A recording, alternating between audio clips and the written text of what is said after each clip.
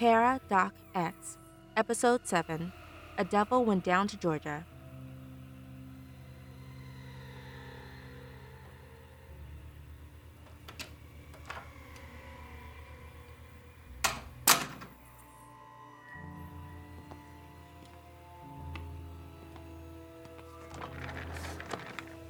Okay, coffee break over. Let's do this. Report number 202 30906 C912. Date 6 September 2023. Entity involved Jersey Devil, Class C Extra Normal. Secondary entity unknown. Location Eden, Georgia. Issuing observer Long. Attending field agent Williams. On the 5th of September, Observer Long noticed a trending increase of very similar cryptid sightings ranging from southern New Jersey to eastern Georgia. In all of the cases, there were 3 constants. 1. The sound of heavy wings. 2. A high-pitched scream. And 3. Any individuals who were close enough to the occurrences and decided to go investigate were left with deep slashing wounds from what seemed to be hooves. Combined with the origin point, Observer Long decided this was most certainly an encounter involving a Jersey Devil. A projection was made for where the extra normal would travel to next, and Agent Williams was dispatched to deal with it. Agent Williams arrived in Savannah, Georgia at 9:22 local time. They established a perimeter, setting up surveillance devices in nearby forests and woods, as Jersey Devils usually made their homes in Pine Barrens. After setting up at HQ in a local hotel, the River Street Inn, our agent traveled to Eden, Georgia.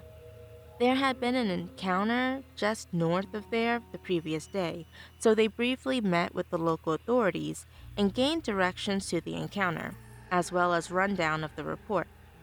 A pair of young teens had been out on a moonlight stroll and were attacked by a strange creature that they could not identify. The police seemed to think it was an owl, as they mentioned large wings and a shrill screeching noise. This led our agent to a secluded area just northeast of Eden.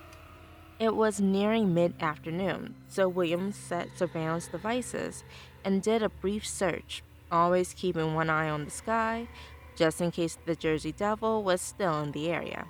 The ground was heavily disturbed, and multiple sets of long, rough slashing marks were easily spotted during the quick once-over. Upon further investigation, Agent Williams identified these as signs of the Jersey Devil taking off and landing. There also seemed to be evidence of another entity, including tracks and blood. Our agent was unable to identify what kind of extra normal may have left these, and while examining the tracks, Williams heard a series of sharp sounds that they recognized as the warning call of a Jersey Devil. When they looked up to the skies, however, there were no signs of the extra normal to be found. However, the cry sounded twice more, and rather than risk being attacked, Agent Williams made the wise decision to quickly check the surveillance device in one of the trees with a view of the clearing and then vacate the area. Upon returning to Savannah, Agent Williams reassessed the situation and the new information they had found. The unidentified tracks at the scene were similar to a werewolf, but much smaller. There had also not been any traces of fur, and no reports of werewolf activity in the area for at least 5 months. Unable to positively identify the extra normal, Agent Williams forwarded the trace evidence to the experts at NCRD headquarters. Examination of the audio recordings picked up by Williams' surveillance devices also showed some inconsistencies. The calls that they had heard while in the clearing seemed to be replicated, though not by any electronic means. This would imply that something or someone had been mimicking the Jersey Devil. Agent Williams suggests, and I agree, that this something was most likely the unknown extra normal. Video recordings of the woods around Savannah proved to be far more conclusive. The surveillance cameras that were furthest from the city detected the Jersey Devil, though it seemed to be extremely disoriented and quite severely injured. Williams observed at least one broken limb and hypothesized that both wings were so heavily wounded that the extra normal was unable to fly. The devil was observed stumbling about on camera before collapsing. As that section of the footage was relatively recent, Williams gathered their equipment and headed out to the site. Upon reaching the location, they quickly located the wounded extra normal and, after preliminary tests, found that it was still alive but unresponsive.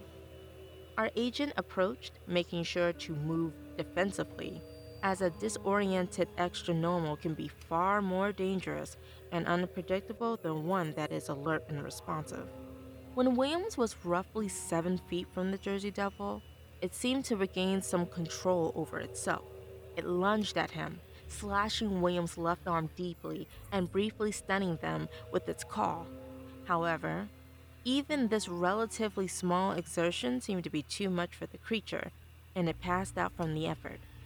Agent Williams bandaged himself and injected the extra normal with 3 doses of tranquilizer in order to safely sedate it. Normally, a Jersey Devil only takes 2 doses, but with the obvious distress and agony, an extra dose to counteract the adrenaline is well within NCRD guidelines.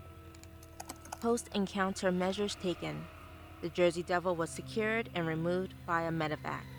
It has not yet been determined what exactly happened to it, but it seems to have been the target of an exceptionally vicious attack that left it near death. Our doctors seem to think that it will make at least a partial recovery, and although it might not be able to be released back into the wild, we might be able to keep it on site at the Georgia branch. NCRD sure does have a way when it comes to making sure extra normals with potential don't go to waste. Where was I? Right. The extensive injuries to the Jersey Devil's arms, legs, and wings seem to have resulted from an encounter with an unknown extra normal. Medical examinations, along with the evidence gathered from the scene Agent Williams discovered, revealed that the unidentified entity was bipedal and had extremely sharp claws. It is also possible that the slashes were made by some sort of device, like a weapon of some kind, but they do not match the specifications of anything we have on file. There were no traces of clothing, skin, fur, or other material from which we might speculate what this extra normal looks like, but we can ascertain that it is exceptionally heavy, judging by the depths of the tracks. I'm sure they'll be able to figure it out soon. That being said, I believe the researchers' notes even mentioned they were considering reaching out to the Parsons Project, which makes it sound like this might be something new. I can't remember the last time we reached out to them. I mean, I know it's not up to me, but I don't know if we should associate with an organization that takes such a strict black and white view on extra normals. Who gave them the authority to decide who was worthy of existing? How dare they? Oh, it's okay. It's okay, Tess. Breathe in, breathe out. Whew. Count to 5.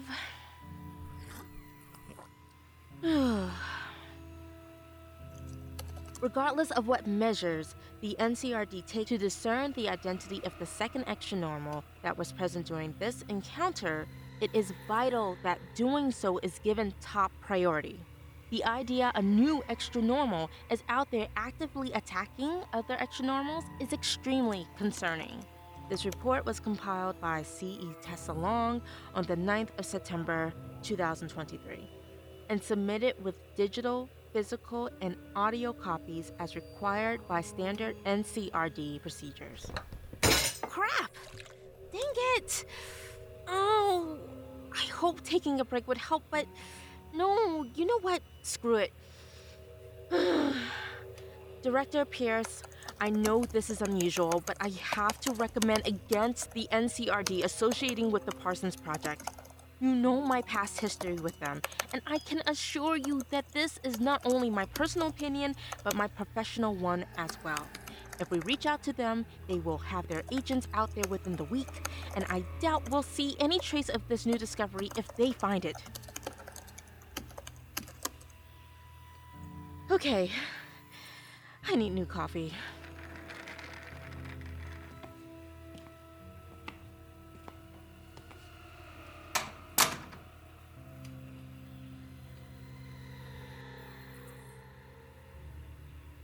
Thank you for listening to Para Doc X, a Black Lilac production, written and created by Adam Hansen. Today's episode was performed by Marian Toro and audio editing by KB Truesdell. If you enjoyed this episode, please feel free to subscribe and rate on iTunes, Spotify, or the podcast distributor of your choice.